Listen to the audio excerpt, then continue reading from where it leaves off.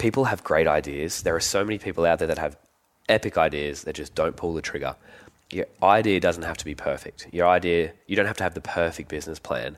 A lot of these things I just did the business plan because that's what people wanted to see. It wasn't like a very well thought out business plan. Like none of these have been great. But just if you've got an idea and you think it's going to be good and you can wrap your head around the concept, just chuck it into play and see if it gets traction somehow. And then I've had plenty of things that I thought would go well that didn't get any traction, and kind of pushed them a little bit, but not too hard, and absolutely like zero bites. So I just left it by the wayside.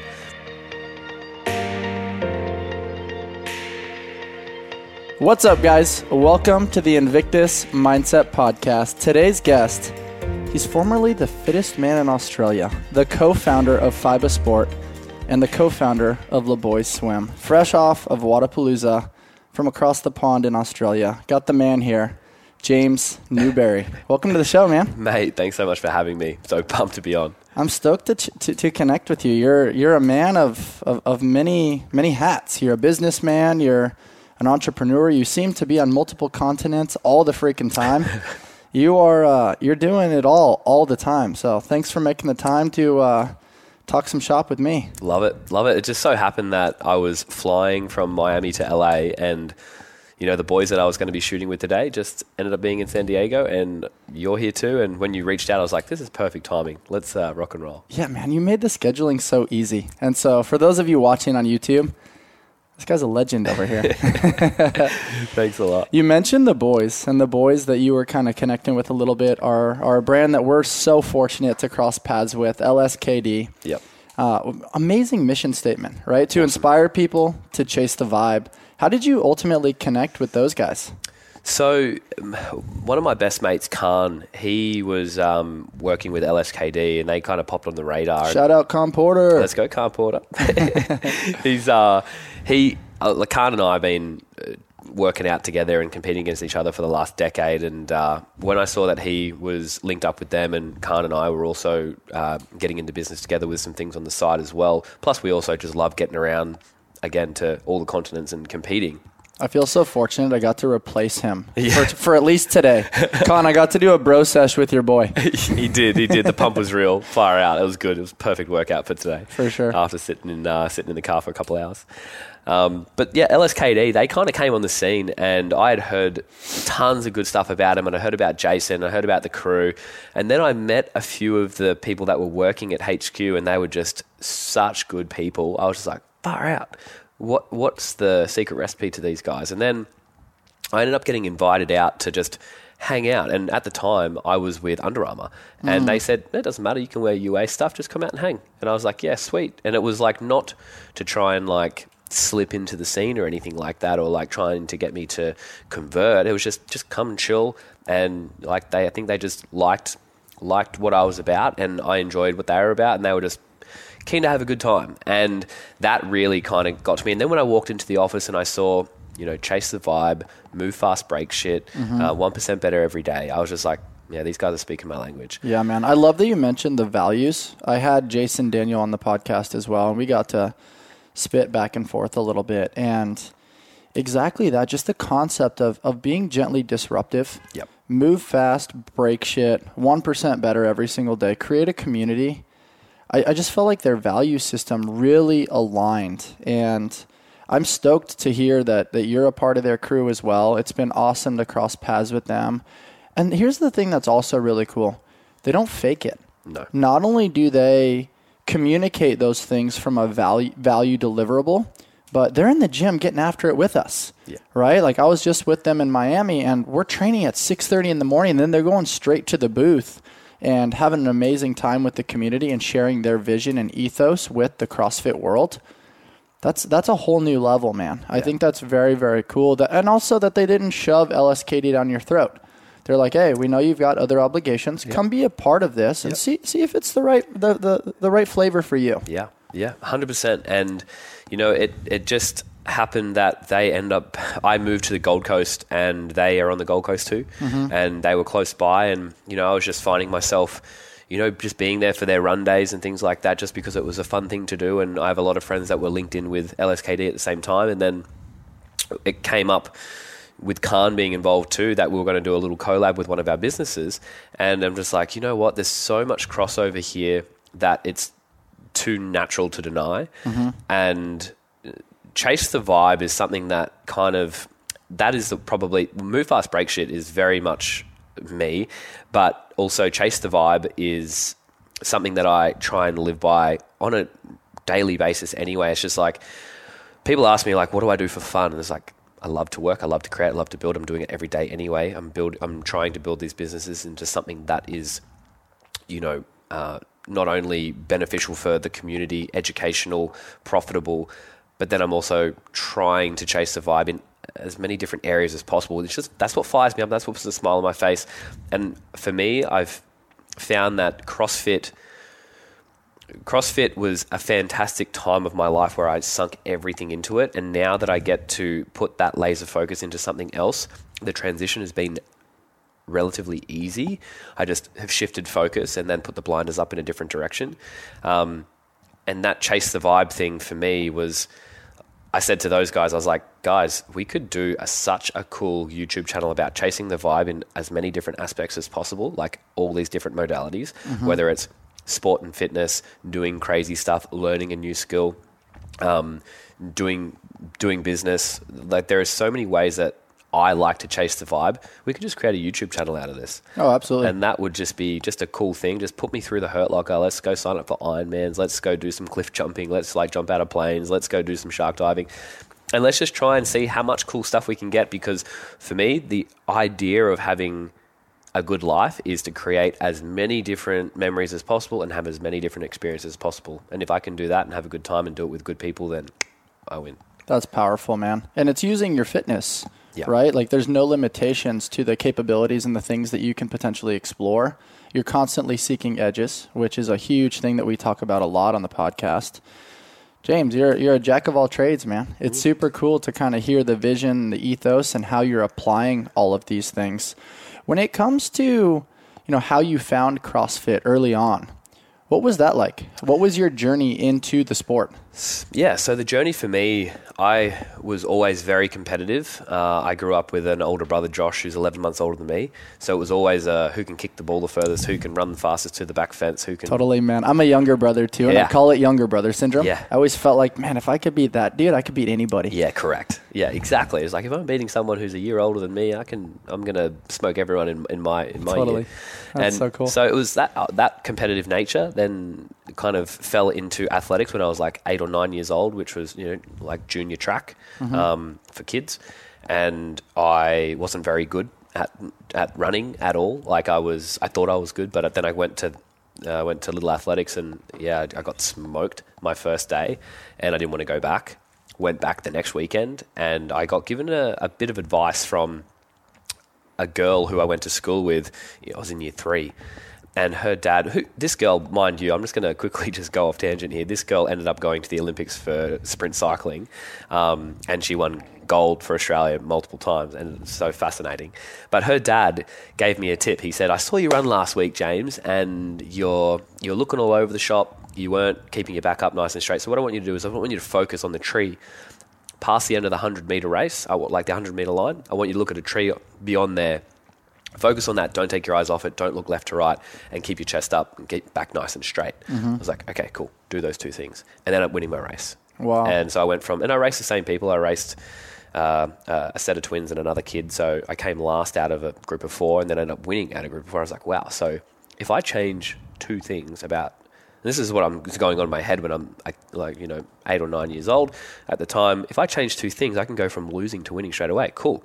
So next time, if I don't do so well, I can change a couple of things that I might win. And so that was my mindset. I also think it's cool, like a huge takeaway, at least what I'm hearing from your story is you had a focal point. And when you look at like the highest point of currency currently, it's not money.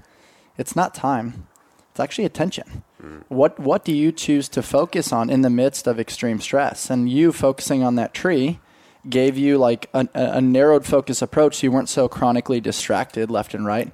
And then simultaneously from a posture standpoint, it's like, whoa, we'll get into this in a little bit, but like that organizes your breath a little bit. that makes you a little bit more linear, so there's not lateral wasted range of motion, and that gets you from point A to point B in a very fast, efficient manner. So, I mean, there's a lot of takeaways there. Well, you said it pinpoint, because I'm pretty sure, Warren Buffett and Bill Gates said the one thing that they did better than everybody else was focus. Mm-hmm. That was it. That was the determining factor of them being successful or being moderately successful. For sure. There's that famous strength coach, Dan John, and he talks about keep the goal the goal. Mm-hmm. But inevitably as humans, especially in a social media age, it's like, what's going on there? What's going on there? What's going on there? Yeah. The shiny object syndrome. Yeah, you got to put blinders on. I feel like I get asked a question a fair bit if, do you think one of these businesses might do really well? Or do you think the next thing that you sink your teeth into is going to do well? I was like, you know what?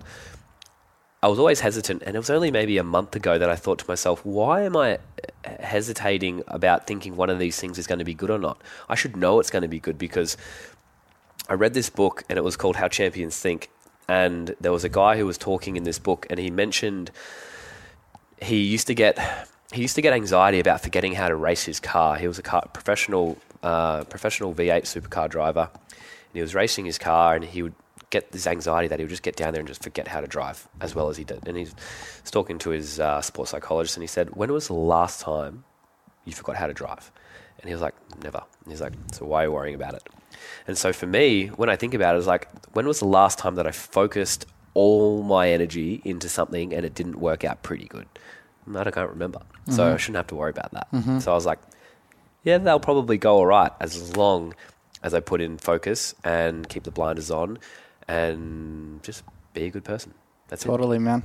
It's so interesting. Like, that's part of the human experience is the gentle trickle down of some self-doubt, of potentially imposter syndrome, of what could go wrong. Sure. But inevitably, when you look and analyze history, you're like, well, up until this point, I've actually done okay. Yeah. I've done a pretty good job until now. And so for whatever reason, it's interesting that you mentioned that. And it's almost like allowing a filtration before it's allowed to enter our headspace. Mm. It's like having a bodyguard before thoughts, energy, or emotions are allowed to play ping pong between our ears.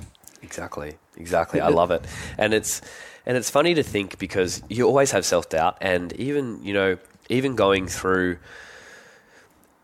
into a competition, say nationals or regionals level, after already being at the games 3 times prior to that, you still go into those competitions with a little bit of doubt. It's just like, man, you've done it so many times before. Eventually, you start to really tug on those experiences and be like, dude, just chill. You're good. You can, but you have to do those experiences before you can then really pull on them, because before that, you don't know. Mm-hmm. And it's always, am I fit enough? Am I smart enough? Am I going to be fast enough? Am I ready? And then I think the crossover from the lessons that I learned being an athlete for so many years in the sport of CrossFit, and then rugby league prior to that, which was also very dedicated to a lot of those traits, or personality traits that I developed there. I've tried to take them across and put them into how I structure this next part of my life. Mm-hmm. Fitness will always be a big part of my life, but totally. Now how I structure the next part, a lot of those things I learned there, I'll just transition across. I love the word transition, because, man, you see it in military personnel, the transition from special forces into being a civilian. That in-between's tough.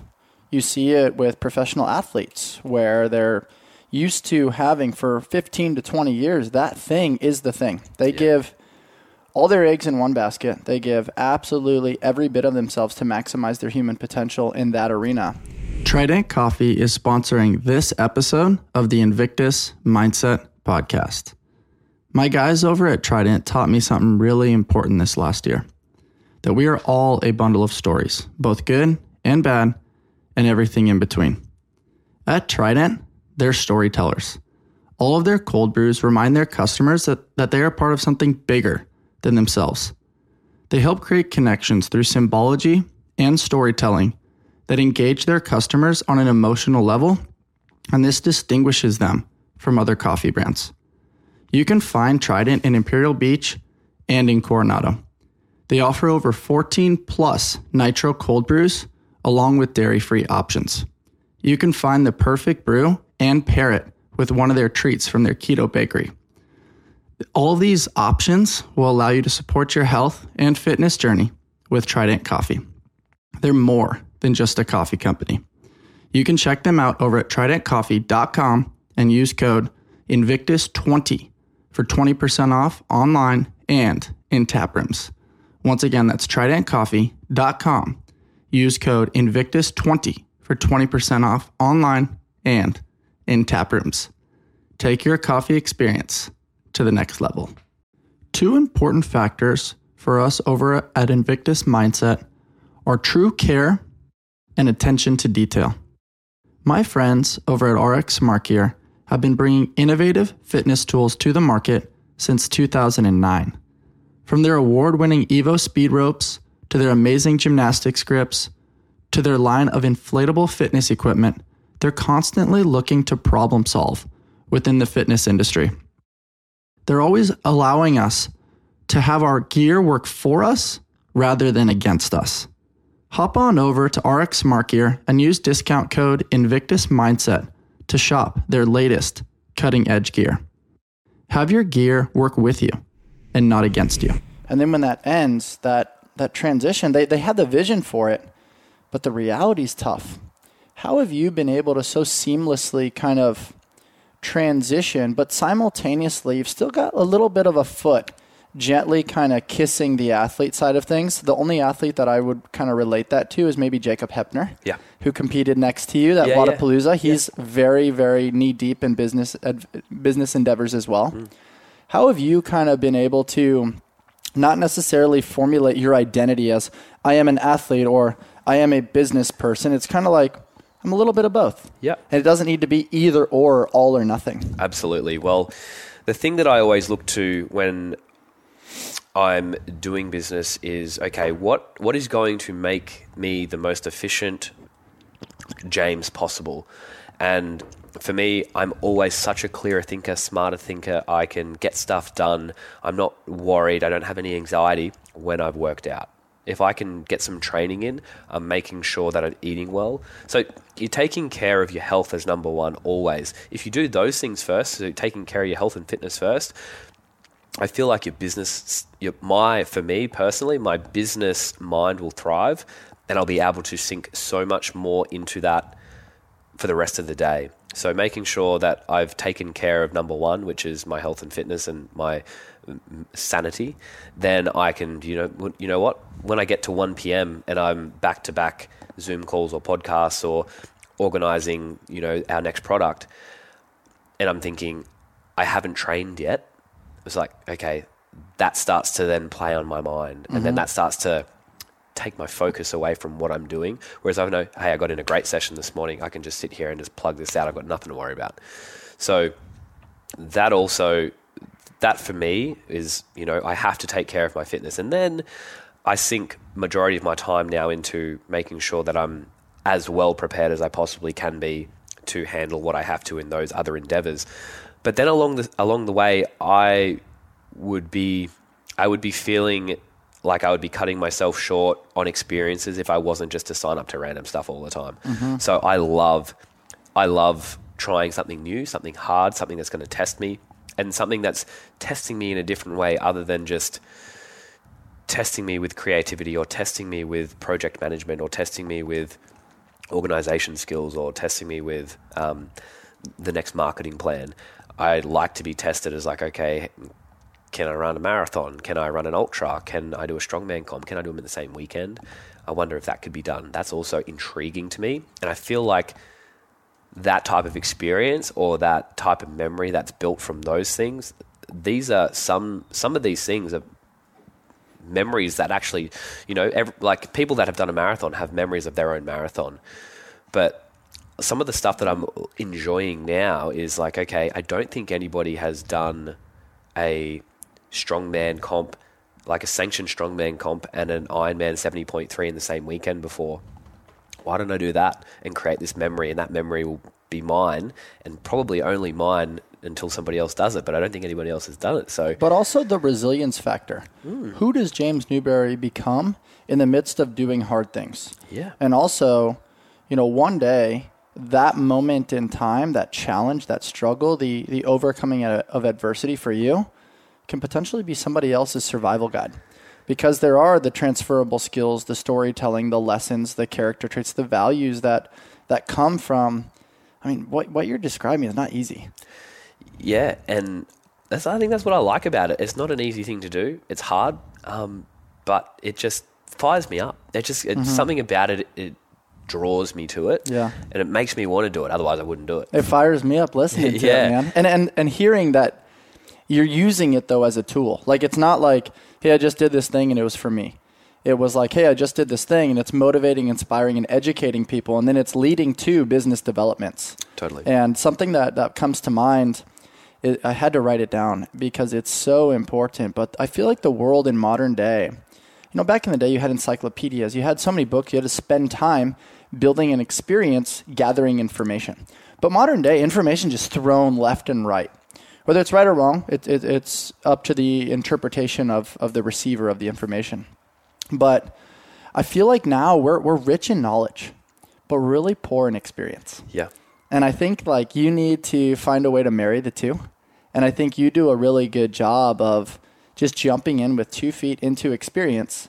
And then as a byproduct, that helps you gather the knowledge necessary for that next chapter or that next season. And it sounds like right now you're leaning into the world of business development. Yeah, totally. And going out and putting myself out there to do these things, some of these things I'll do solo. Like I went and did that particular event, those 2 events, just by myself, just flew down to Victoria and just hit them, and then met a few people that I wouldn't have met otherwise, which is great because I think meeting people is part of an experience that I quite enjoy. Like I like meeting new people. It's great. It's good fun.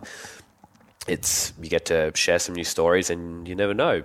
Like met you today, and then I'll probably come back and chill at your house in a few months' time when I come back. Totally. So we'll hit a bro session in the garage. Yeah, they're the types of things that fire me up, and like it's just good fun. And I think at the end of the day, if I'm having a good time and I'm kicking goals in the things that I'm focused on, and I'm staying focused on those things, and I'm also getting my fix of hard stuff, I'm happy. I'm very happy. Totally, man. Let's backtrack a little bit. You talked about briefly having an older brother that you were pursuing. Like, I want to beat that guy. And then you talked about the gentle lessons learned as far as understanding body position. And hey, if I apply these couple things, I can go from, lower on the totem pole to then maximizing my potential and winning. How did that lesson and that intriguing feeling of like rags to riches almost lead you to CrossFit and all the success that you've had? I mean, being a CrossFit Games athlete is very impressive, but to do it multiple times and then continue the journey. I mean, you've been in the CrossFit conversation for longer than most. The average person competing at the top of CrossFit is 2 to 3 years maybe. And not to mention the business side of CrossFit, which is very challenging, where it's like, are you an athlete? Are you an influencer? Are you a little bit of both? It's definitely a toggle for sure. Yeah. But James Newberry's been there the entire time since the beginning. Yeah. And so how did you use those lessons to ultimately find your way to the top of the CrossFit sport?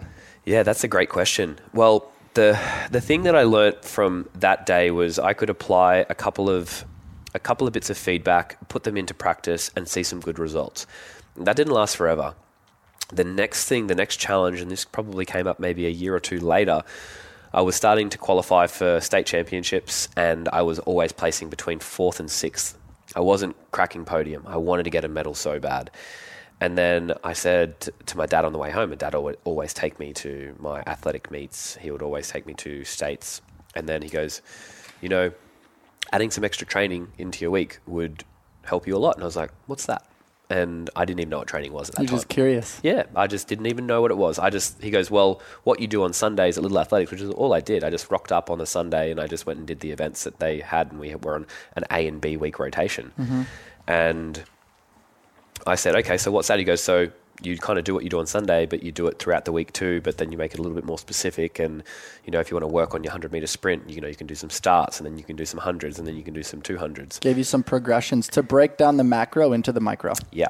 And I said, okay, cool. So sweet, can you make me do that? Can you come home and then make me do that? Because Dad always took me to Little Athletics. And he was like, no. And I said, what do you mean? And he's just like, if you want to train, that'll be up to you. And that was probably one of the biggest things that helped me in the long run, because then I had to be self-motivated. And if I wanted it, I had to do it myself. Personal accountability 101. Yeah, and that was a great lesson for me to learn. I said, okay, cool, sweet. But then he offered to come out and help me measure out my tracks. Oh, that's cool. So he came out and measured me 100, measured me a 200 in the street, measured me a 400 in the street. And then he set up a fishing rod in the backyard that I could wind up. So I did my high jump step out and then go up and try and tag this bit of plastic hanging on the end of a fishing line. Oh, cool. And then I'd wind it up a little bit more. So if I could hit it, a handful of times in a row, pop it up a little bit more, go up and try it again. So just working on my jump. And then my uncle got me a shot put, and I was throwing shot puts in the backyard, creating divots and potholes everywhere, just working on my shot puts. Isn't it funny, like, obviously modern day, you see the innovations of, like, high-level training facilities? Yeah. Back in the day, man, you jerry-rig it to the best of your ability. Yeah. And I remember my dad talking a lot about that when he was a kid, and then I thought that we were so immersed in technology comparison to what my dad and my mum were. Yeah.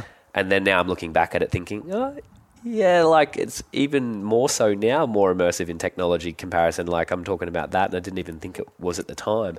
But so those types of things. So I used to get out there and just throw the shot put. I didn't have any real routine. I just would go out there and I'd throw the shot put 10 or 15 times and just try and beat my mark. Yeah. Literally just trying to beat my mark every time. And ended up getting I think the next year I ended up getting a gold in shot put. I got a silver in high jump. I didn't crack a medal in the sprints. I got as close as fourth. Okay. I got a fourth in the 400 meters. Which is a challenging race, by the way. The 400's rough, man. I sent it. I remember to this day so vividly thinking to myself, when you get down to the last 100 meters, just pump the arms as hard as you can and just give it everything you've got. Let's take a moment to really lean into the realness of the booty hamstring lockup of the final 75 meters of the legs, 400. There's no knee lift at all. No. They're just shuffle and kick. Yeah, totally. I've chatted with Brooke Wells and Danielle Brandon about those things a little bit, and it's like, unless you've done a 400 meter run at max capacity, people don't totally understand. They're like, wait, why are they running like that? Why do they feel like that? It's like, oh man. Yeah. If you've done it before, you realize like, wait, it just doesn't work. You got to pump the arms. Yeah. Nothing is working. You are locking up. It's horrific. And I would love to see them do that at CrossFit Games. Yeah. I would love that. Like, unfortunately, there's so much muscle mass and not enough intensity in just the CrossFit runs that I'm sure that you'd see some hamstring issues. Yeah, I do agree. And I think the thing that I like about it is that then there is, we see comparability across, Olympic weightlifting, and that is really it. But I think the audience from other areas of different sports would love to see some comparability, whether it's, maybe a bit of powerlifting too, but get them to run a 100-meter sprint, or get them to run a 400, or get them to do a sprint triathlon, so people compare times. Yeah. So they can compare there, because so many people, thousands and thousands of people have done a sprint triathlon, 500-meter swim, 20K bike ride, 5K run. It creates a relatability. Correct. That's one of my issues a little bit with CrossFit is when I look at professional basketball, which is more my flavor, my background, I can watch somebody do something on TV and I can grab a ball, go to the park and try to emulate it. Yeah. I don't know how much we can do that necessarily in the sport of CrossFit, but I love your angle there around like, what if there is certain events like a 100-meter sprint or 400-meter run where it's like, somebody could go test that, and they could be like, all right, where do I stand in comparison to James Newberry? That's people. That's natural human habit. They want to compare 100%. themselves, and I think that would increase the audience and viewing. I agree. People would lap that up and be like, oh yeah, when I was in year 10, or when I was 16, I ran the 100 meters in 11.6 or 11.7, and the CrossFitters are doing. They're doing that same time. I was like, maybe I'll go check it out. Mm-hmm. Maybe I was good. Obviously, it'll enhance participation a little bit because there's familiarity for sure. Correct. Yeah. So getting back to the 400 meter talk, I figured out that the training aspect was the next step after figuring out that I could modify some skills, then putting training into practice, and then basically learning how to put blinders on and then being self-motivated to go after the things that I wanted. Yeah. And from a young age. That was what transitioned myself into getting stuck into rugby league. I played rugby league from 12 years old up until for 10 years. And I loved it. All I wanted to do was become a professional NRL player, which is basically the equivalent of the rugby league in Australia to here's like NFL. And all I wanted to do was do that. I made state teams again, did pretty well. I made an Australian team when I was 15, an affiliated state team, and then I did it again in 2008 when I was 18 or 17. And then I transitioned out of that as soon as I finished high school. Moved straight to Brisbane where the competition was better. I was living in Adelaide, no rugby league competition there. So just got in my car, packed my car and said, Mum, I'm going up to Brisbane. I'm going to move up there. It's like, I don't know, 1,500 miles away. And I said, I'm going to go play some footy up there. And she was like, okay, sweet, go for it. Mum and Dad were stoked. Went up there, played some football, enjoyed it. We did pretty well that year. I was getting better. I was getting stronger. Then ended up moving down to Sydney to play there, and that's when I stumbled upon CrossFit. Oh, interesting. So I moved there. I got a call from a message from a friend just on Instagram or something like that, and he just said, "Hey mate, I saw you doing playing rugby league over in Sydney. Good on ya, stoked. That's great. Check out CrossFit. It'll probably help with your preseason." And I was like, "Cool. What is it?" And he's just like, "Oh, it's just, compound." I was like, "Yeah, I do squats and I do deadlifts and I do all that stuff." And he goes, yeah, you'll love it. You'll love it. And you also like to run too, so the transferability will be good. Had you ever combined them in the same modality? Once. One time? One time. Dude, how eye-opening is that? Where it's like in the beginning, you have your lifting session, you have your conditioning session, but when you combine modalities, like, ooh, that's a different animal. The first workout, I still to this day remember it. It was 2009. Actually, it might have been the start of 2010. Okay. Might have been the start of 2010, actually. Yeah. And I did the 300 workout, that Spartan 300 workout. Dude, that's the same workout I did in the beginning. Let's go. I did it in like a Globo gym. People look So at did you I. when you're doing like the windshield wipers on the bench press. They're like, what are you doing? Same situation. Totally. A PT from the gym said, "Hey man, I always see you in here running and doing all this deadlifting and stuff. You'll love this thing. You do pull-ups and blah, blah, blah." And I was like, "Yeah, what is it?" And he goes, "Oh, the 300, you know the movie 300? Yeah, all those guys did this workout. It's called the 300. And I was like, "Oh yeah, give me the lowdown." So he listed me off the movements and he goes, "Come back in on Wednesday night and we'll hit it." And I was like, "Yeah, okay, sweet. Sounds good." Yeah. And then he goes, "Your aim of the game is just get it done as fast as you can." I was like, "It's a race?" And he goes, "Yeah." And I was like, "Oh, here we go." Oh my God. I just went, and he goes, "There are times to try and beat."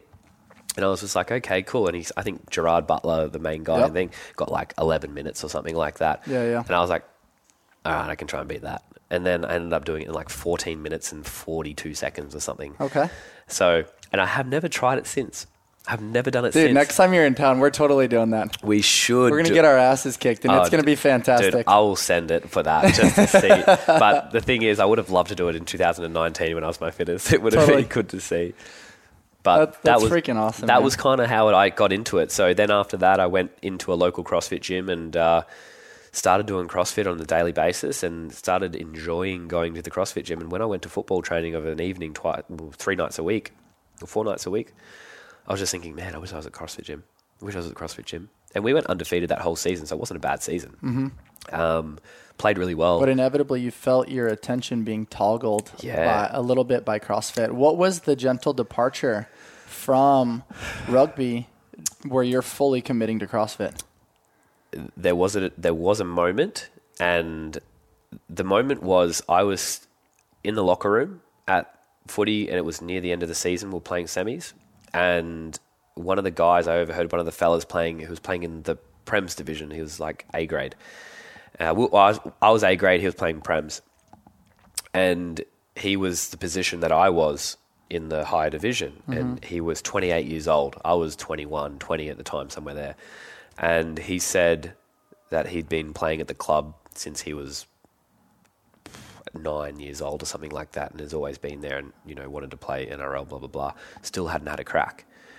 And he was sipping on a beer in the club room, and I thought, wow, imagine if I get 8 years down the track and I still haven't had a crack at A grade. Don't know if I want to do that. That was the first thing.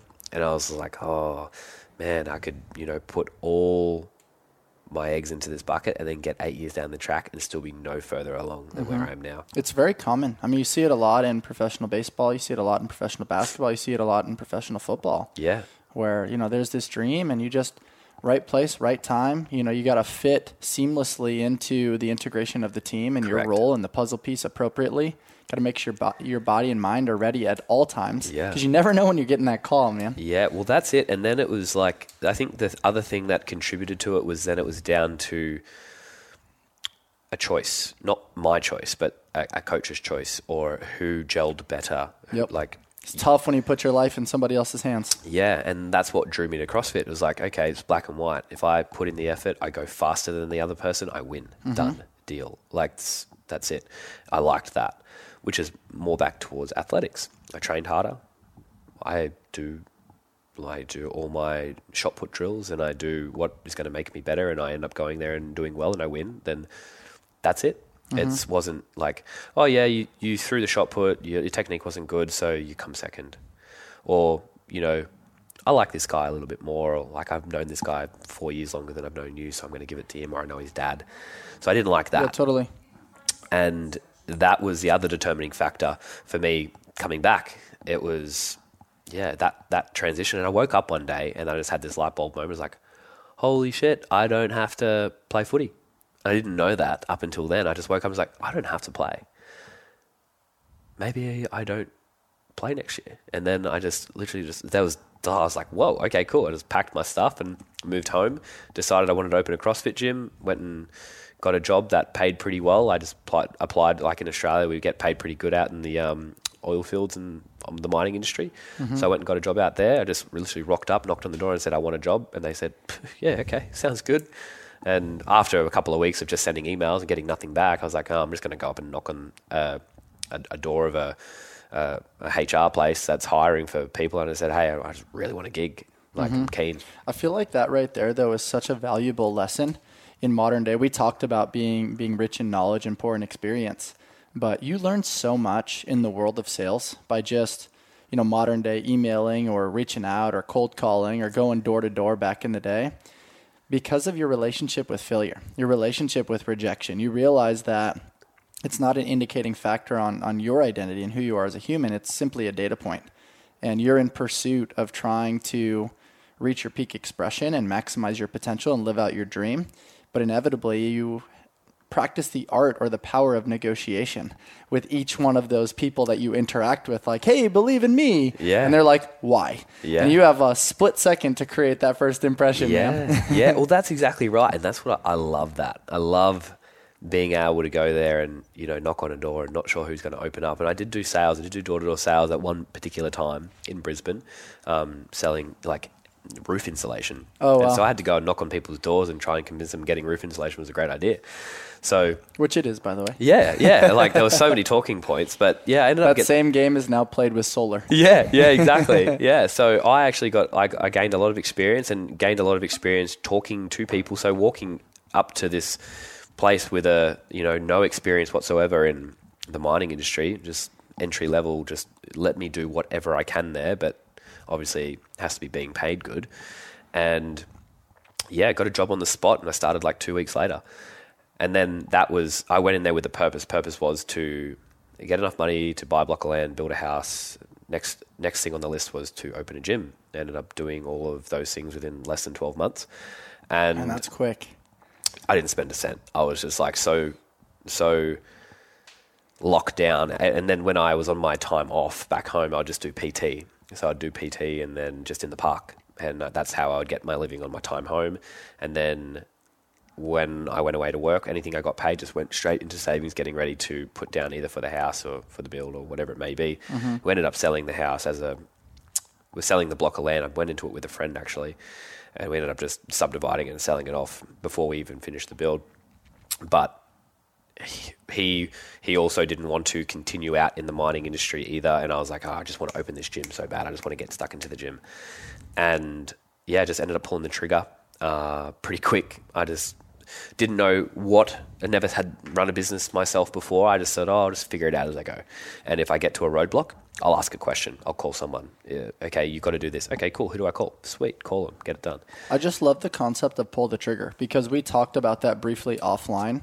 And inevitably, there's planning, there's logistics, there's trying to do the smart way, right? But inevitably, that drags out 6 to 12 months. There's no action that actually goes into it, and then you're not actually doing. So inevitably, you are kind of trying to information gather, call people, learn things on the fly a little bit.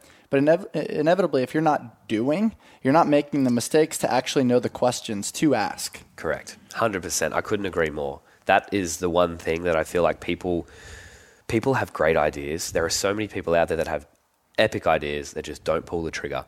Your idea doesn't have to be perfect. You don't have to have the perfect business plan. A lot of these things I just did the business plan because that's what people wanted to see. It wasn't like a very well thought out business plan. Like, none of these have been great. Mm-hmm. But just if you've got an idea and you think it's going to be good and you can wrap your head around the concept, just chuck it into play and see if it gets traction somehow. And then I've had plenty of things that I thought would go well that didn't get any traction, and I kind of pushed them a little bit, but not too hard, and absolutely like zero bites. So I just left it by the wayside. But they were the things that weren't going to work that well. And then the things that kind of gain traction and things that I get fired up about and things that make me want to sink my laser focus into, they're the things that I'll go ahead and go full throttle with. Mm-hmm. And that's what I think most people have their downfall. They just don't pull the trigger. They don't get whatever you've got in your brain to market, whichever market it may be. It could be a consumer good, or it could be a bit of clothing, or it could be a new piece of tech, or it could be a franchise, whatever it is. Just get it to market and test it out and see how it goes. But the longer you wait, you'll get stuck in this routine of reasons as to why you shouldn't do it. Totally. We talked a little bit around the LSKD value, around move fast and break shit. This episode is brought to you by HVMN, Health via Modern Nutrition. They launched the world's first ketone drink in 2017, and then in 2022 launched the version 2 of their exogenous ketone product line called Ketone IQ.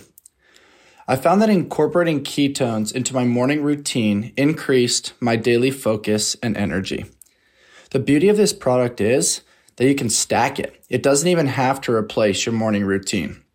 My morning routine looks like taking the dog on a walk, hitting my daily shot of Ketone IQ, hopping in the cold plunge, and then finishing it off with a nice Trident coffee while I soak up some morning sunlight. Try out some ketones for yourself by using the code INVICTUS for 20% off Ketone IQ. Ketones are a super efficient fuel for your brain that leaves you feeling energized and clear-headed. Give it a shot. I promise you won't regret it. Once again, use code INVICTUS for 20% off Ketone IQ. Move fast and break shit. This is one of the core values at LSKD and something that we fully resonate with here at the Invictus Mindset Podcast. LSKD develops functional sportswear with a streetwear aesthetic that's on a mission to inspire you to chase the vibe through sport, fitness, and adventure.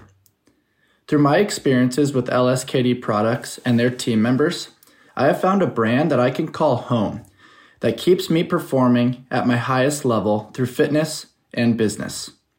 I train daily in the rep shorts and love the versatility they offer, so I can go from training at the gym directly to meetings, client consults, running errands, or preparing for podcasts. The LSKB vibe has finally reached San Diego, and we want you to experience it too. Go to us.lskd.co to start shopping today. We want to inspire you to chase the vibe. And that's what you're living on the business model. But what I'm curious about, James, is where was that value system a little bit instilled? Because most people are afraid to take things to market because of the inevitable judgment that's going to come as a byproduct of that. They're fearful of what other people are going to think. They're fearful that it's going to fail. They're fearful that they're going to lose money. For some people like yourself, fear is a great motivator. Yeah. For others, fear leads to inaction. It leads to stagnation and the freeze mode. And so Anybody that's listening or observing on YouTube, they know that, when you go to a graveyard, it's the richest place in the world.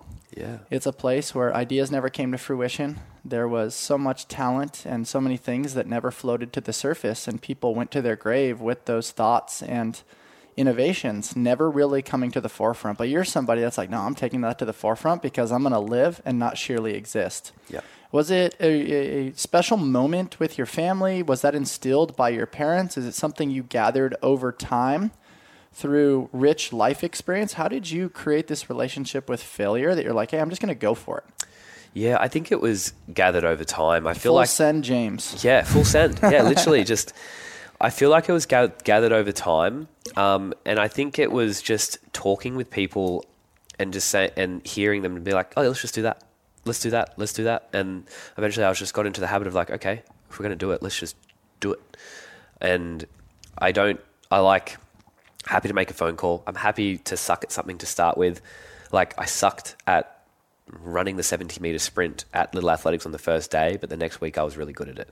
So I'm happy to fail a couple of times at something and then have something work out in the long run. A bit of delayed gratification. Dad also said... Dude, delayed gratification. I feel like that's a huge one that we can absolutely highlight as a nugget to deliver to our supporters and our viewers today, because, man, that one's tough, especially in a social media age of like, I want the likes, I want the views, I want the gratification now. Yeah, it doesn't work like that always. No way.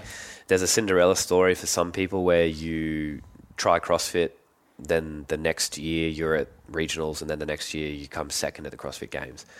That is that's 99.9% not going to happen. Mm-hmm. So I wanted that story. That would be great if I went to the CrossFit Games as my rookie year and podiumed. That would be awesome, but that didn't happen. So I had to work for 5 years hard to get to the games, and then I had to work another 4 years to get the result that I was satisfied with. Mm-hmm. Those other 3 years, I was not satisfied at all. Totally. And that's a special moment intrinsically with yourself, where it's like other people may view it and be like, man, James Newberry's a stud. But when you look yourself in the mirror and you're brushing your teeth at night, it's like you can't lie to you. You have that honest conversation with yourself like, hey, that was good, but I have more. I think I can take this to another level. And I think that's really cool that you had that personal accountability and whatnot in that arena. When you first got to CrossFit, it sounds like you had a little bit of the aerobic capacity background. It sounded like you had a good relationship with doing hard things, exploring different modalities from jumping high to shot put, and a little bit of like mindset coaching gently from your father. What was the very challenging thing for you? Was it the weightlifting component? Was it the strength endurance associated with the upper body gymnastics? What's the thing that was like, man, you really had to double your time, effort, and reps in that spot? Yeah, so probably the biggest thing that I struggle with is like barbell cycling. Okay. That was a thing that I always thought I sucked at. And then I went and did a training camp with Tia and Shane in 2018, and they was like, man, you don't suck at barbell cycling. What are you talking about? I was like, oh, because they asked me when I first got there. It's like, oh, what's your Achilles? And I said, oh, barbell cycling, I'm not very good at it. And then we did all these barbell cycling workouts and ended up being quite okay at barbell cycling. But the worst thing for me is like repeatable power output for heavy, like clean speed ladders, snatch speed ladders, snatch 1RMs, like that type of stuff. If you had a clean speed ladder and it was like, say, 275, 285, 295, 305, 315, I would suck at that. Yeah. That would be the thing. I can do the weights, but I can't power it. You need that time to recover a little bit. Yeah. Totally. Mine's like power, squat clean, get buried, drive out, and then jog across the line. How'd you navigate that a little bit in your head? Right. It sounds like you had a little bit of story deconstruction with Shane and Tia when you embarked on your barbell cycling journey. But then when you're now approaching some of these heavier lifts, a part of that is just your training history. Yeah. A part of that is anthropometrics and just how you're built. But then the other part of that is like, all right, like you may not be, Matt Frazier or, some of these thicker, more powerful athletes, but how do we seek that James edge? How do we maximize your potential as a human so that way, okay, maybe instead of getting a 16th or 20th place on that, maybe we can get you a 10th to 13th. Yeah, well, that was it. That was the thing. That was one of the key factors that I probably didn't focus on a lot in 2016 or 17 was, hey, your strengths are here, your weaknesses are here. Let's try and neglect your strengths a little bit, bring your weaknesses up, and then we'll kind of meet in the middle. So I ended up going to the games and sucking at everything. That's what actually panned out. I didn't have any killer punch. I didn't have anything that was going to bring me back up like spiritually or emotionally throughout the weekend. There were probably some events there that I could have won if I had just focused on the things that I was good at as well, which would have just fired me up to have another good event. Isn't that so interesting from human psychology? Inevitably, we lean into identifying with, man, I suck at all these things. Yeah. But then you forget what you're really good at. Yeah. And, it is a huge benefit to lean into, this is what I'm not good at. I'm going to really work on that. But I don't know. Gary Vee talks about, he's like, whatever you're good at, maximize your fucking strength in that. Yeah. Yeah. Play on the strength. Totally. Like, you want to be able to have a very good ratio of working on your weaknesses. So the weaknesses don't get you that 20th place finish or the 25th place finish. But then make sure that when push comes to shove and you go into the field and there's a workout that you can win, you damn well will be placing top 3. Mm-hmm. That is it. And that's what you need that. There are some people who don't. BKG, mm-hmm. He's just fifth every event. Yeah. Fifth every event. Just like he just hangs out. He's been in the conversation for years. Yeah, he just is always the most consistent dude out there. So for him, a little bit different. But for most people, they have something they're very good at. So go out there and just win that event and then just try and hang on for the rest, because at least you can walk away with one thing that you're just like, you know what? I crushed that pull-up workout. And then you've got this great memory, whereas 2016 and 2017 I had none. Like I didn't enjoy any of it. Mm-hmm. It was just what brought you back, right? When you had an experience that was a little bit negative, most people, that didn't feel good. I'm going to run away from that. I'm definitely going to lean into a different arena of fitness. And for whatever reason, you had the bravery to embark on that adventure again. What brought you back? It was tough. It was really tough. Did you have a mentor or anybody that helped guide you through that process? My girlfriend at the time, she helped me a lot. Wouldn't have been able to do it without her for sure. Like she was always there to, pick me up or give me some constructive ideas that I could put into play, or trying to give me different scenarios that I could try and work something from. But after 2017, I didn't want to compete anymore. I was like, I'm done. Like that was just horrific. That was a bad experience. It's almost like, I ended up going from not wanting to compete in 2017 to getting like a week out from the Open, having done no training almost since the games. And Kayla, my ex-girlfriend, she called Shane and said, hey, James had such a good time with you guys at the Invitational. Can James come up and do some training? He's not training at all. And he's like, oh, what? And he goes, yeah, send him up. So I went up, got out of my environment that I was in, this situation where I was just going to the gym with my bag on, getting ready to train, looking at the gym, thinking, no, not doing it that day, turning around, getting back in the car and going home, to getting up out of there, out of work, out of stress, out of all these, like my stress bucket was way overflowed and probably a bit of burnout and all that type of stuff. Mm-hmm.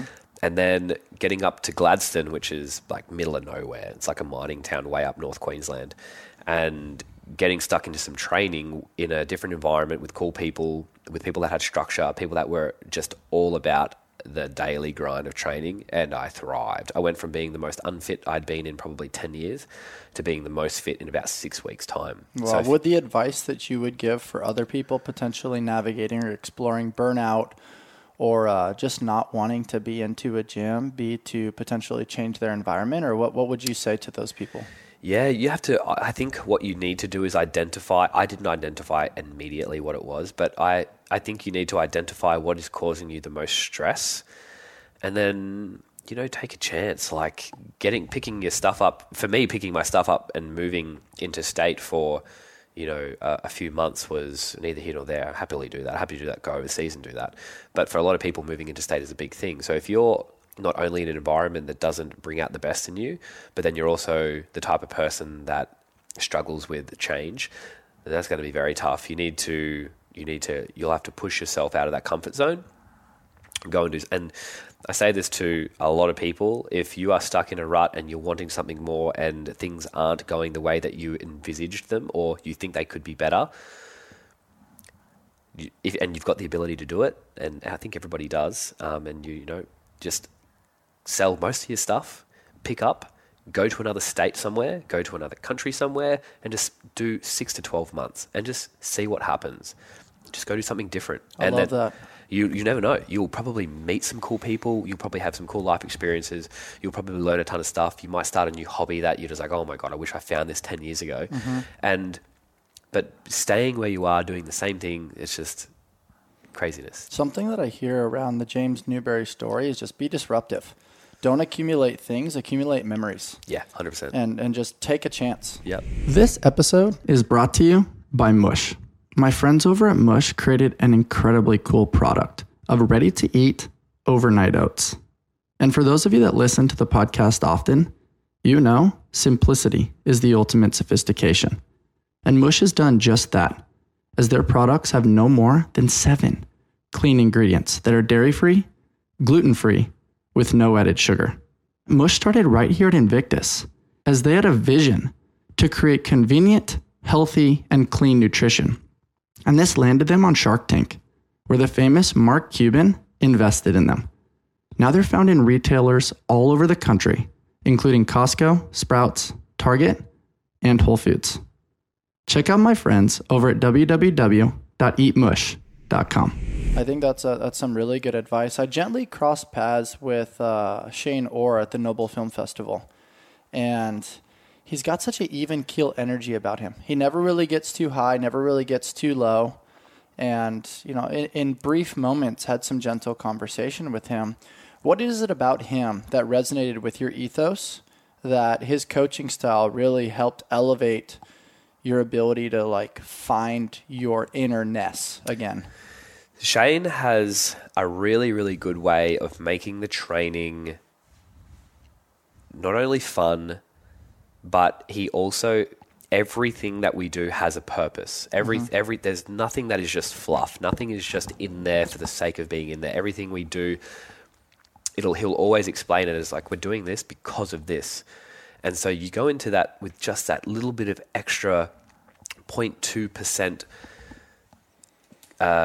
confidence, knowing that this is going to contribute to me winning the next regionals or going to the CrossFit Games. And so you're just like, we're doing it because of this reason. We're not just doing it for shits and gigs, or I saw it on So he does a really good job of creating buy-in to give you reasoning behind the purpose of the execution of said modality, whether that's a Metcon or a lift or accessory work. Absolutely. Yeah, absolutely. And he's funny as shit. He is so funny. Yeah. He's one of the funniest dudes I've ever met. And it's cool too, because when I've heard him deliver funny little like statements or one-liners, he keeps a straight face. Yeah. And so like, you know how some of those comedians you see, they say something and then all of a sudden they're laughing more than the audience? Yeah. What's dope about Shane is he keeps a straight face and he kind of waits for the reaction of the receiver from the joke. Dude, there's so many times I would have been in the gym just doing something and I'll hear Shane from the other side of the gym just say something but to nobody or sing something to nobody, and it sends me into a spiral of like, I cannot control myself. It's hilarious. That's awesome. I got to get him on the podcast, man. I've crossed paths with him too many times for us to not have him on as a guest. What are your thoughts on junk miles? There's this perception, you know, psychologically that more is better. Everybody thinks, you know, Fraser and Froning, and back in the day you saw Froning and Dan Bailey just getting after it on YouTube.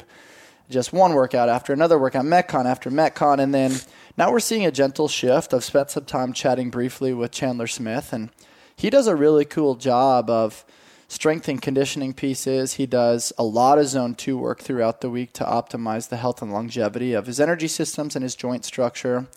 A lot of accessory work, which is really cool. But if you want longevity in the sport, you can't just keep chipping away after Metcon, especially once you get into your 30s. Yeah. You know, at Invictus, we spend a lot of time with Sam Dancer, and he's kind of the same way. And so you're seeing these smarter approaches, and you fall into that category as well. Like, you've been in the game for so long.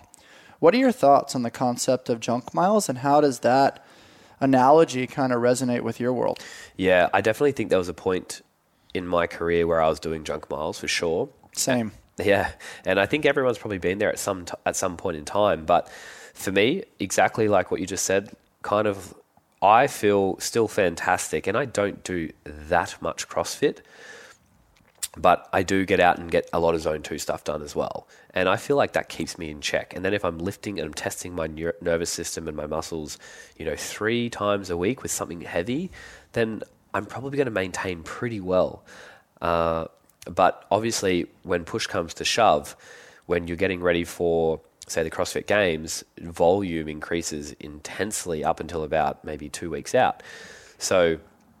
But that's just to build resilience. That's to make sure that you're still firing in all cylinders by Sunday. So, and even still then, you're not doing junk miles. You're doing purpose-based resilience training, and you're getting in a lot of work done. And, for a Saturday session, for instance, with Proven, we would be in the gym from 8 a.m. until 8 p.m., but purposely not allowed to leave the gym just so we can get to the feeling of being stuck in a particular space for so long. But I think the days of junk miles are gone, and if you want to have longevity, and that was my thing, is like I want to be able to, which is why I spent so much time on recovery, and not to the point of just overdoing like recovery, but recovery number one, maximize sleep, making sure nutrition's on point, making sure you're hydrated. Those things are key, those crucial foundations. Then you can start looking at how to improve your breathing. It's something you do all day. You should probably improve it if you can. But then looking at other things like, sauna and ice bath and float tank, which I had at my house, and then, getting sunlight and getting down the beach and getting, doing all these different things. They were things that just contributed to that longevity side of things. And then when I started introducing a lot more zone 2 work and nasal breathing, that's when I started to really feel like I was moving and developing into a better athlete. And that was from about 2018 onwards.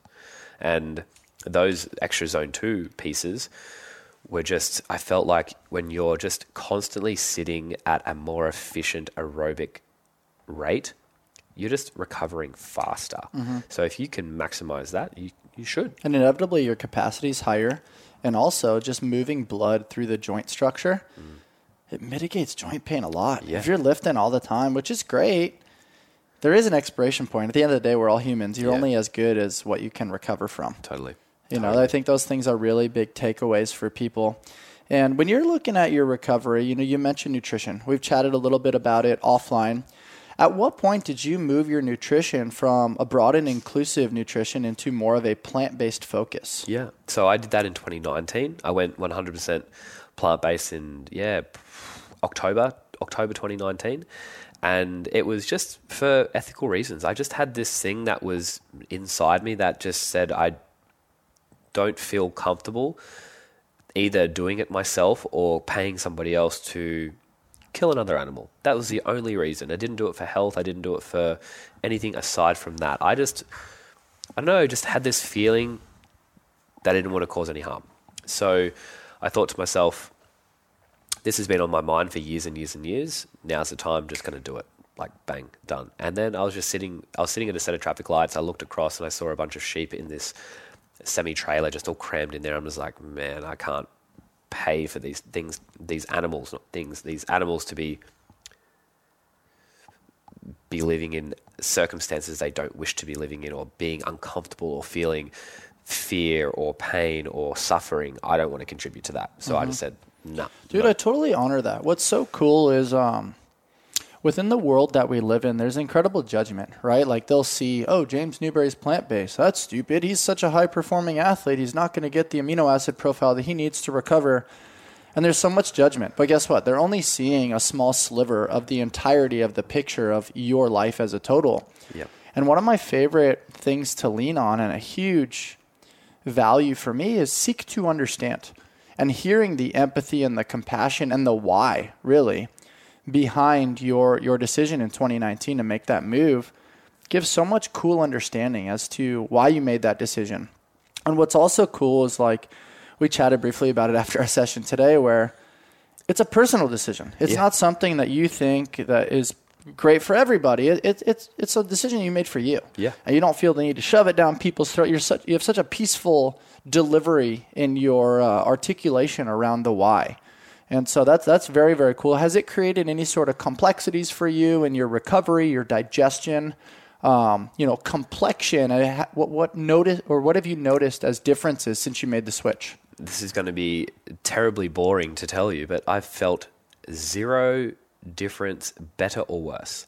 Interesting. I don't feel any better, don't feel any worse. I feel exactly the same. Like I know a lot of people will say that they felt absolutely terrible after they went either vegan or, even, 95% plant-based, and they felt sick and frail and lack of energy. And then you hear people that say, I feel $1 million. I feel like superhuman. I feel like I've changed everything.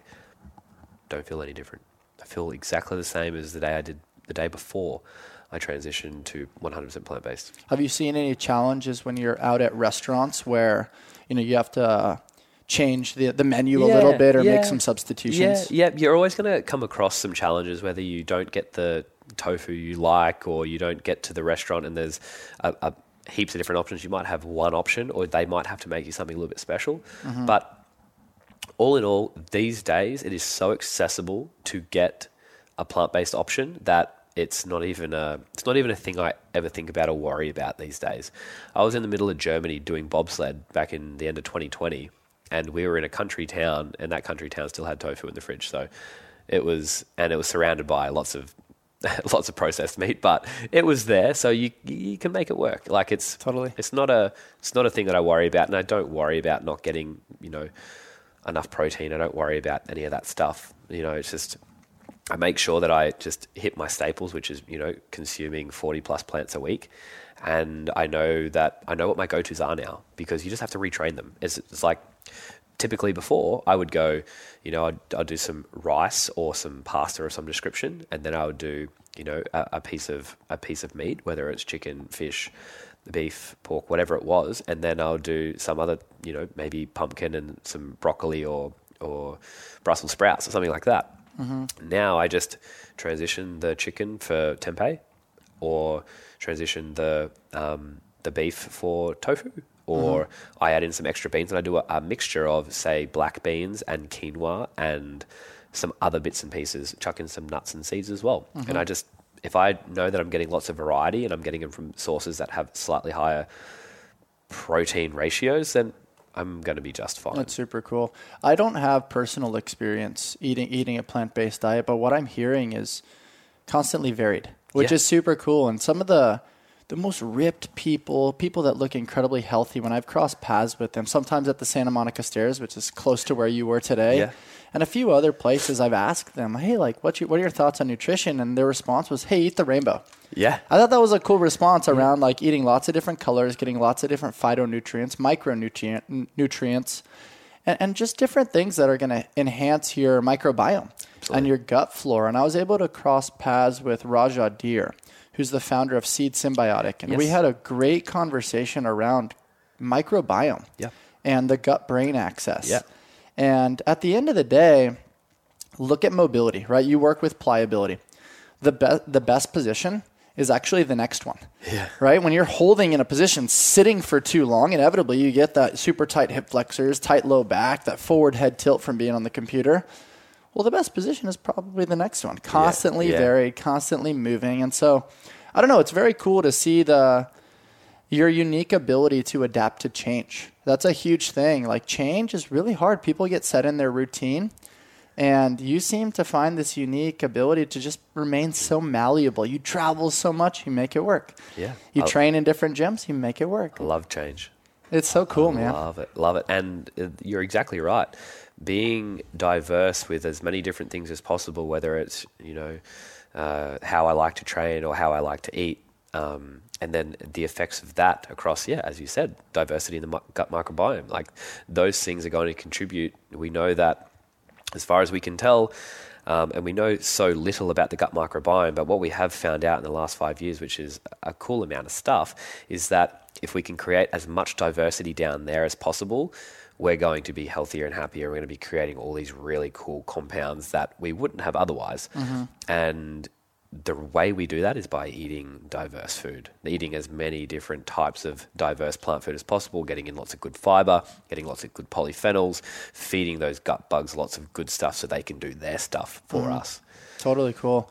What are your thoughts on, we see it a little bit with Carnivore MD, Paul Saladino. We see some stuff from Liver King, Brian Johnson, and Ancestral Supplements, and they've been a little bit controversial, like a little bit aggressive, subtle kind of social media characters, Yeah. but also like really entertaining, really fun to watch. They put out some really cool information. I'm a huge fan of the 9 ancestral tenets.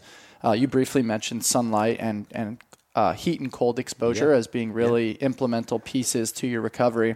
What are your thoughts on the world right now? A little bit, it being super polarizing around like, oh, plant-based is here and, you know, meat-based ketogenic is probably somewhere over here. You and I both know like things toggle somewhere in the middle. Yeah, totally. And I think the key here is, like most of those tenets, I actually really agree with, and Totally. a lot of them are vegan anyway. So it's totally fine. And I guess the thing here is we're looking to try and show people that eating things that are natural and not in packets and just, you know, processed and all these things that don't contribute to good health. We're just trying to get people back to nature. Yeah. As much as possible. And, you know, the Liver King, he's doing that via eating animals that come from nature. And I prefer the route of doing things that come from plants.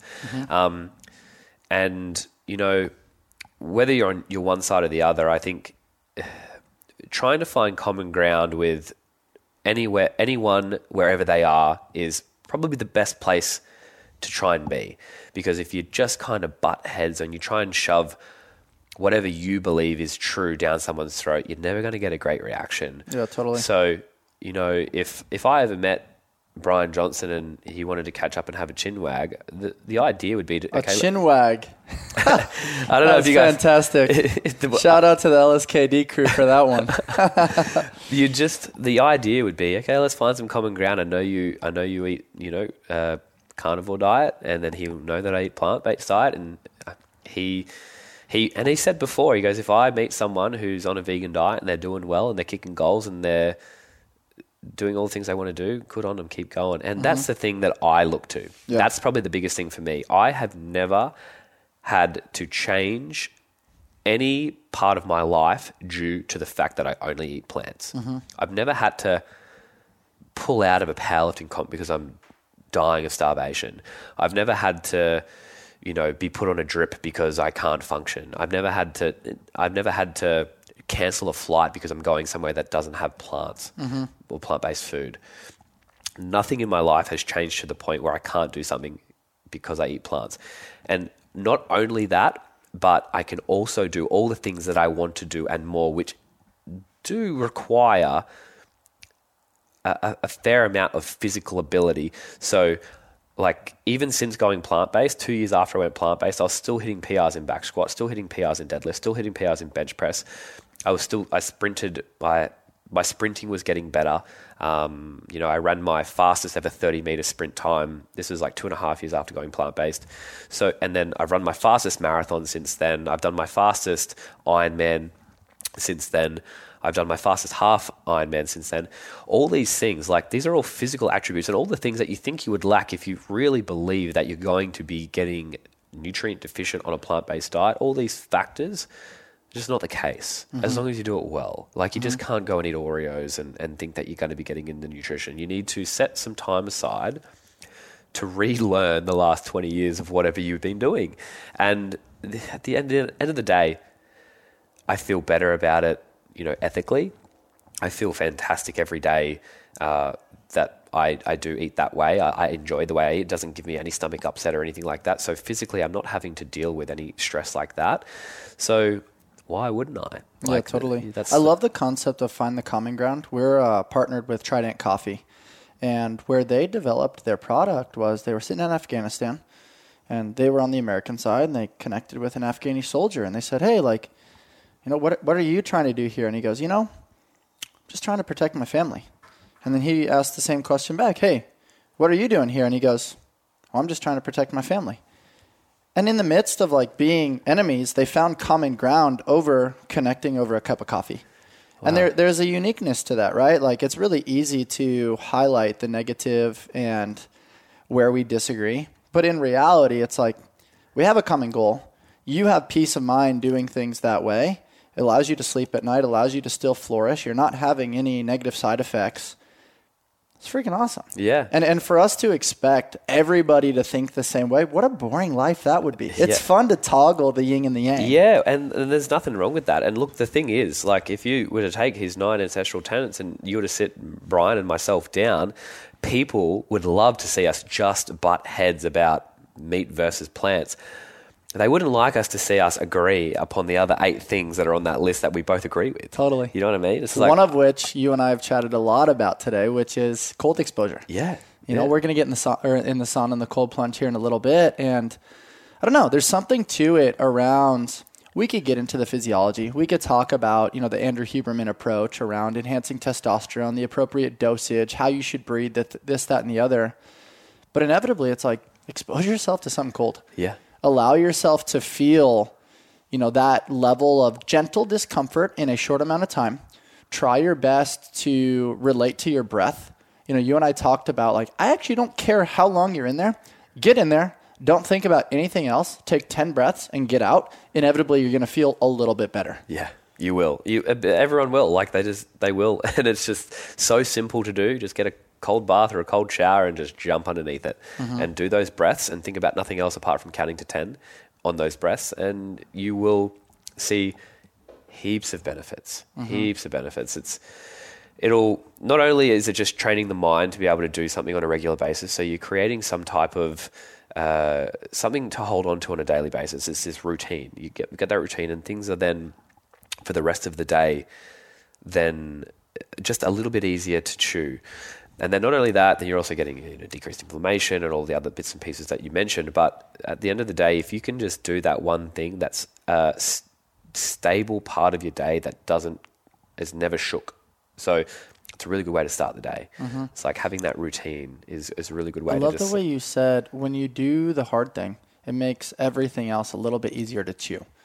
Rogan talks about that a ton, and I can attest to that. It's like, man, if I can just get into that plunge in the morning, that stressful email doesn't really trigger me as bad. That challenging conversation isn't so bad. That fight with your friend or significant other, that gentle little tweak on that particular lift, things just don't penetrate as easily. They can't live rent-free between your ears, and you can practice the power of the breath, the power of the pause to then deconstruct stress. And honestly, like, whether it's heat, cold, breath work, it's a gentle disruption that's a real life cheat code. Yeah, 100%. And it's adaptation. All these things are helping us adapt to particular stimulus. And if we can adapt to stimulus out there, we can adapt to other types of stress too. And that's just doing something passive. And that's what I love about a lot of these recovery tools. A lot of these recovery tools are actually stressors in themselves, but a lot of them are passive. And I think for people to be able to participate in certain things, if you make them passive, they're a little bit easier to do. Sitting in a sauna, it's passive. You're sitting there, you're not doing anything. You're sitting in an ice bath, you're sitting there not doing anything. It's not like I don't want you to go run a 10K run. It's not like that. It's adapting to stuff where you just have to sit and just be. It's the David Goggins approach of endure. Yeah. Right? Like, you can only handle so much impact. At that point, it probably becomes junk miles, as we talked about before. But the concept of just be. We're human beings. We're not human doings. So just being in that space is gently challenging on human psychology, but the resilience and the confidence that comes from, man, I did the hard thing. I didn't freak out. Yeah. Man, I can go do cool shit in other arenas now too. Yeah, that's exactly right. And then it has this plethora of health benefits. And there is a podcast Ben Greenfield did, actually. It's called Fire and Ice. Huge fan of his. Yeah, his Fire and Ice podcast is probably the most wholesome, well-collected scientific data representation of hot and cold that I've ever listened to. Send that to me later. I gotta check that out. It's epic. It's so good. He really just went into the deep dive on heat and cold and all the effects, physical effects of what they do, down to a cellular level. It's great. That's I highly epic, recommend. Man. I definitely got to check that out. As we wrap things up, James, you're coming off of another appearance at Wodapalooza. Yeah. The energy out there is electric. You're underneath the Miami lights. You get to play a little bit at the Bayfront.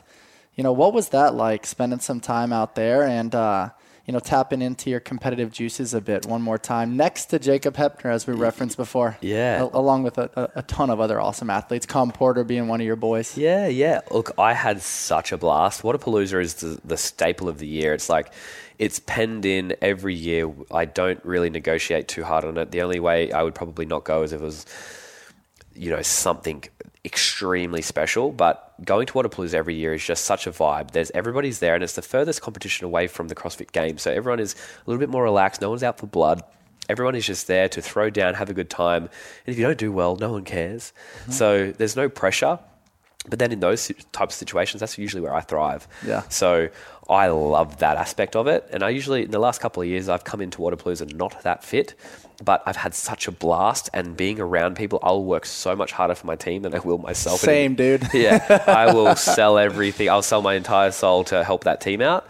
And I'll do it because it just puts a smile on their face. And I just get such a kick out of doing something with people to share the experience. And, we roped in Will Kearney, who's a proven coach, and just a young fella. He's only 22 years old, and he was coming over just to work the booth. And Yonakoski pulled out because he was crook. And I messaged Will and I said, "Hey buddy, how you feeling?" And he was just like, "Why are you asking?" And I was like, I said, "Yona's pulled out. We need a guy for this weekend." He's like, "Are you serious?" And I was just like, "Yeah, it's in 2 days' time." Yeah. And he's just done a flight from Australia. And he's like, "Are you kidding me?" And I'm just like, "Dude, you're my man. I need you." And he's just like, "Done." And so he came out. This dude's crook. He's congested.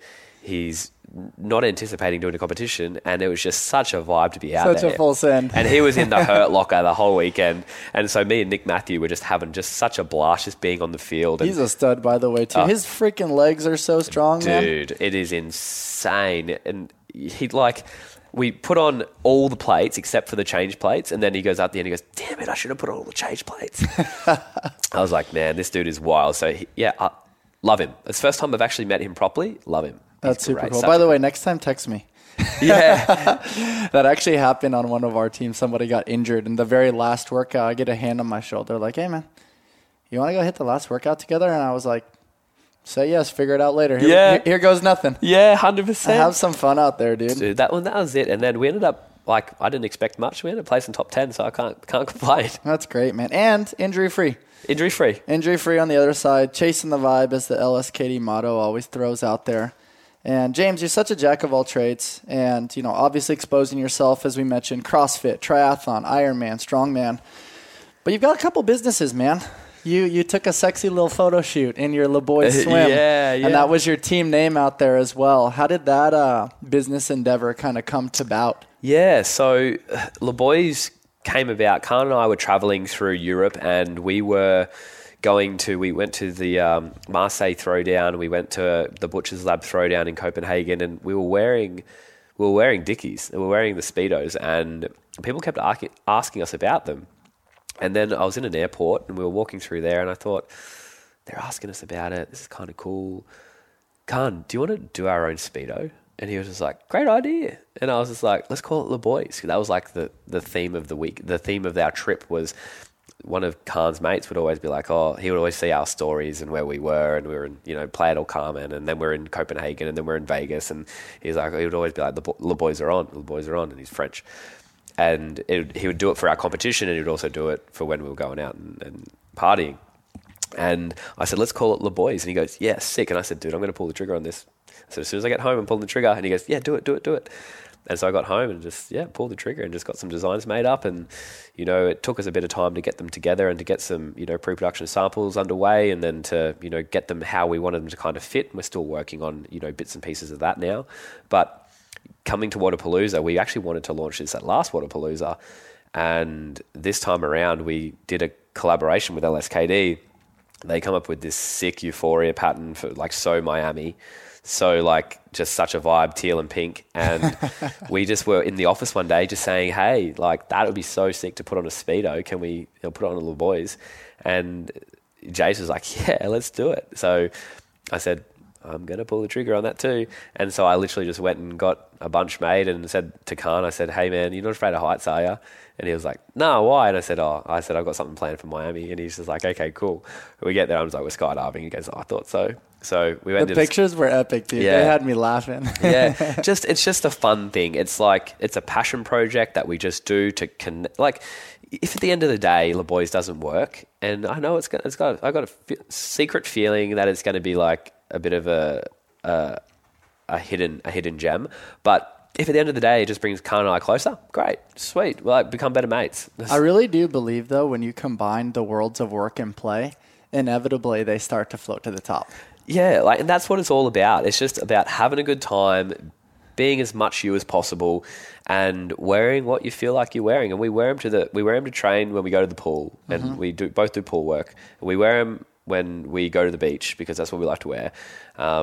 And can't have those tan lines, man. Hey, well, I was just about to say, fix your tan lines. Totally. Next time you're out here, we'll have to link you with the famous Sam Dancer. Yeah, he's got he some, definitely actually. rocks some Speedos, and we're our facility at Invictus is right across the street from the police station. Love it. So the police are big fans of like watching him get out there and train. That's sick. And I always strip down to my skimpies to get the like full Sam Dancer experience. Love it. And I'm like the odd man out, but inevitably it's like, I don't know, it's part of the experience. You got to do what the other dude's doing. Yeah, it's just a fun thing, and the thing is just not to take it all too seriously. And people are like, oh, like they're just like, oh, it's kind of a strange thing. I was like, it is what it is. It's just a fun thing to kind of do, and we're having a blast with it. And if at the end of the day, it just is a cool way for us to excuse a trip to the Mentawais to surf sick waves and Speedos, then hey, I don't mind that at all.